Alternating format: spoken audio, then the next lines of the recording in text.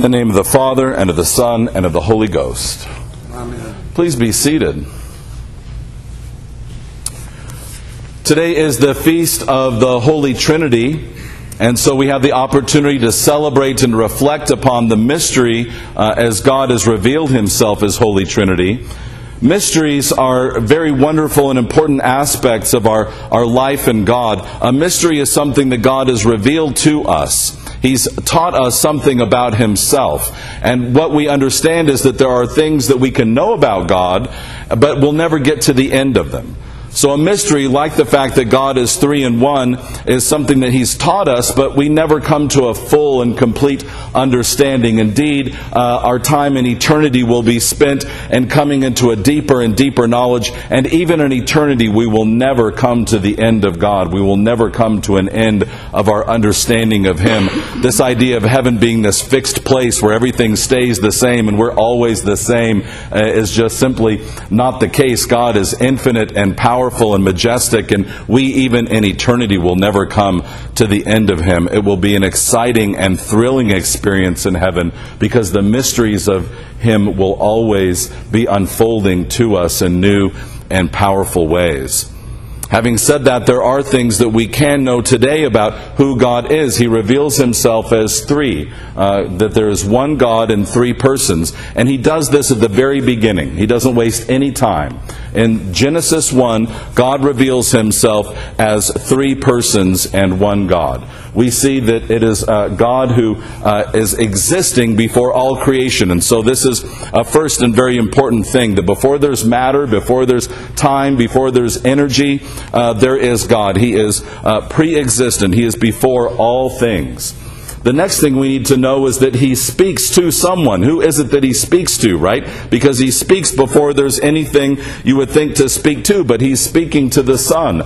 He's speaking to the second person of the Trinity, and we know that it's God the Son, our Lord and Savior Jesus Christ, who is the Word of God. So God the Father is speaking to the Son. He says, let us, right? Let us make. And then we read that the Holy Spirit is active. Right? That the Holy Spirit is moving upon the waters of the deep. The Holy Spirit is always moving, is always active. There's never a time when the Holy Spirit is resting. He's always speaking. He's always moving. He's always creating. And so we read that He is moving here. So in these first few verses of Genesis, we read about God being one and God being three. And that He is Creator God and that He is making creation. It's very important also that we look at how it is that He talks about creation and our experience within it, because it's important that we remember that we are creatures. This is something that we very easily forget, that we're creatures. We start to think that we're sons and daughters of God by nature. We're not. We're creatures. We become sons and daughters by adoption. We're adopted by grace. We're creatures by nature. And we are members of and we are within creation. And so when we read the creation story, we get the heavens and the earth, and we get the fish in the sea, and we get the plants, and then we get mankind, right? We are part of that creation. And the making of mankind again reveals to us the nature of God being three in one. He says, let us make man in our image. So let us, right? So God is more than one. God is plural. God is three. Right? Let us make man in our image. You'll also notice that God is one in this statement. If God wasn't one, then the sentence would read, let us make man in our images.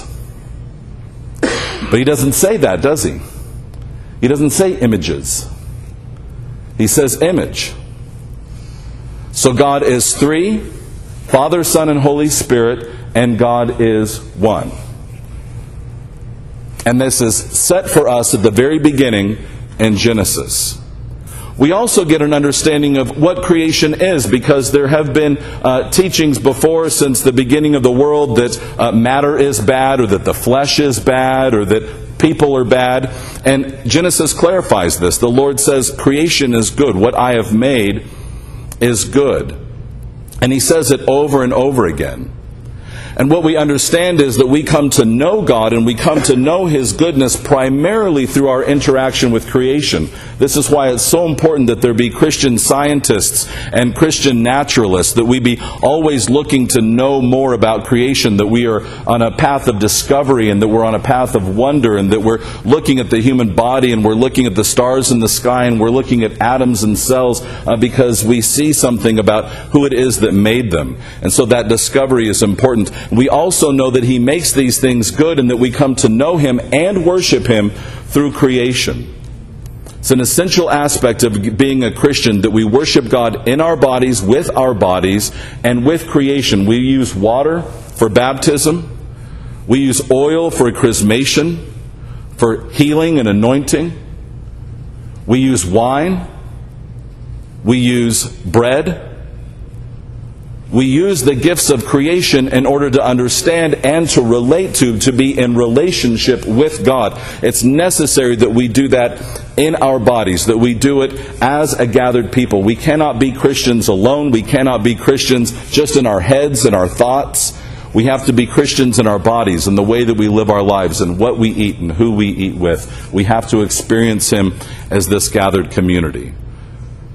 And this is what Jesus is teaching, right? He's saying, go and baptize. This is what He's telling the apostles to do. Now that He is ready to ascend to the Father here at the very end of St. Matthew's Gospel. This is the very end of that Gospel lesson. These are the last things He teaches the apostles. He says, go and baptize and teach. Right? So we know that they've already gathered, right? They've got the prerequisite to be the church. They're gathered together in one place for one reason, to meet the risen Lord. That's what we've done this morning, right? We're in one place. We have to be together, and we have to be together for one reason. They were there to meet Jesus. That's why we are here, right? And then we are here to baptize. It doesn't say lead them in a prayer. It doesn't say get them to understand who I am. It says baptize. What is baptism? Baptism is all those things. To be baptized, we have to recognize who Jesus is. We have to declare Him as our Lord and Savior. We have to reject Satan and his ways. Right? These are all the things that we do in baptism. Baptism is all those things. And we wash with water. We have that baptismal regeneration where we become new creatures in that water, participating in our bodies. It's an essential act. If it wasn't essential, this wouldn't have been the last thing that He told us to do. Right? So He says, go and baptize and teach them what I have taught you. In other words, teach them how to live. And this is what St. Paul is talking about in the Corinthians. He's saying, okay, we're supposed to be teaching one another how it is that we're supposed to live. And he says to do that, we have to test ourselves. Not great news to bad students like myself. Right? If you're like me, a test, I don't want to take a test, right? I'd rather not. Can't we just assume that I understand, right? But St. Paul is saying we need to test ourselves. Why is that? Number one, because we don't want God to test us, right? Are you with me on that? I don't want to be tested by God. Do you want to be tested by God? Do you want the first time you get this review to be in that personal judgment that we know we'll get, right? I'm going to go outside and step off the curb not looking, get hit by a bus. Any minute, any of us can die, and we're before the Lord, and He's saying, okay, I gave you a body, I gave you money, I gave you property, I gave you family, I gave you friends. What did you do with all that? Right? That's His question. Here's what I gave you. What did you do with it? We don't want that to be the first time we're answering that question. We want to be studying up and taking some practice tests, right? Practice tests are great things, right? Because I don't want to get in there to the SAT and have that be the first time I saw that test. I want to see it a few times before, right? So we need to test ourselves. We need to say, okay, what's going to be on that test? And St. Paul says clearly you're supposed to be taking aim at the righteous things of God. And he says the test isn't the thing, by the way. So it's not just about getting an A. It's not just about saying, I passed that test. He's saying the test is not the thing. The righteousness of God is the thing. That's what we're aiming at. And he's talking about taking aim. Why do we have to take aim? Because we have to know our goal. We have to know what the point is. And the point is to dwell with God in holiness and righteousness, to be walking with Him, to be loving with Him, right? To be in Him and doing what He's told us to do. That's the goal. And so we have to take aim at that, right? St. Paul is talking about what we take aim at. He gives us a nice little short list here, doesn't he? Where does he say this?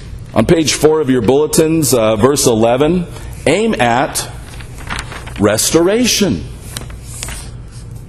Restoration assumes that we have broken relationships. Right? Welcome to planet Earth. Welcome to the human race. We all have families and relationships that are broken. Nobody gets out of this without brokenness. So he's saying we're supposed to restore those relationships. Our goal is, our aim is to be in right relationship with everyone that we need to be in right relationship with. That needs to be our aim. How can I get right with you? Right? Comforting one another. That's our goal. I need to be looking for opportunities to comfort.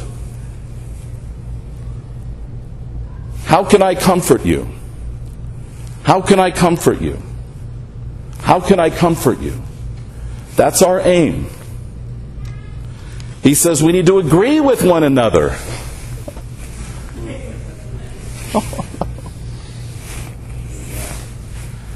When so much of the world is all about, by the way, the purpose of social media, not to agree. Right? So if you want to get yourself all worked up and all stirred up, go on social media for a minute, or read the newspaper, or get on the internet, right? We get all stirred up with disagreement.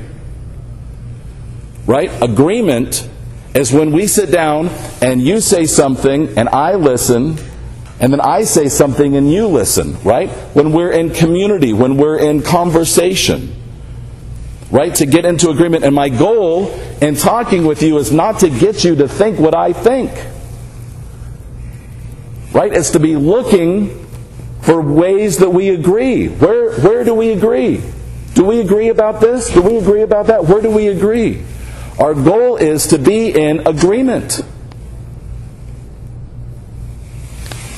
I don't know about you all, but for me that's really hard.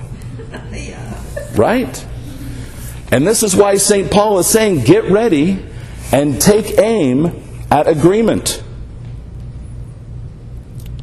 And the God of love and peace will be with you.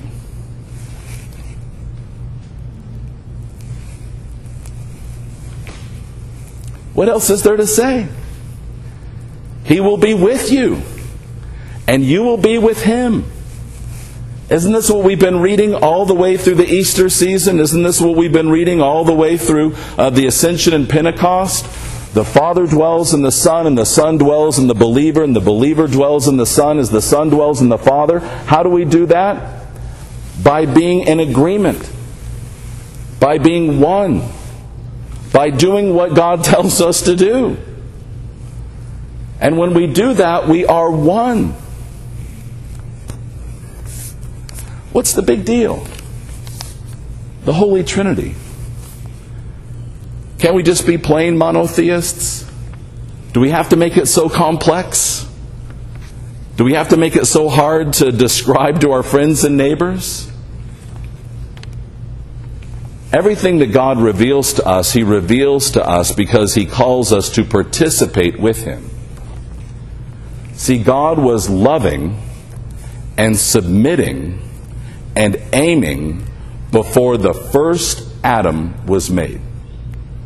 Before there was a speck of cosmic dust, the Father loved the Son, and the Son loved the Spirit, and the Spirit loved the Son, and the Son loved the Father. The Holy Trinity was loving and submitting within Himself before any bit of creation was made. He is love. He is loving. He is submitting. He is sharing. He is restoring. Always. And we are called into that love always, for all time. And He will dwell with us, and we with Him.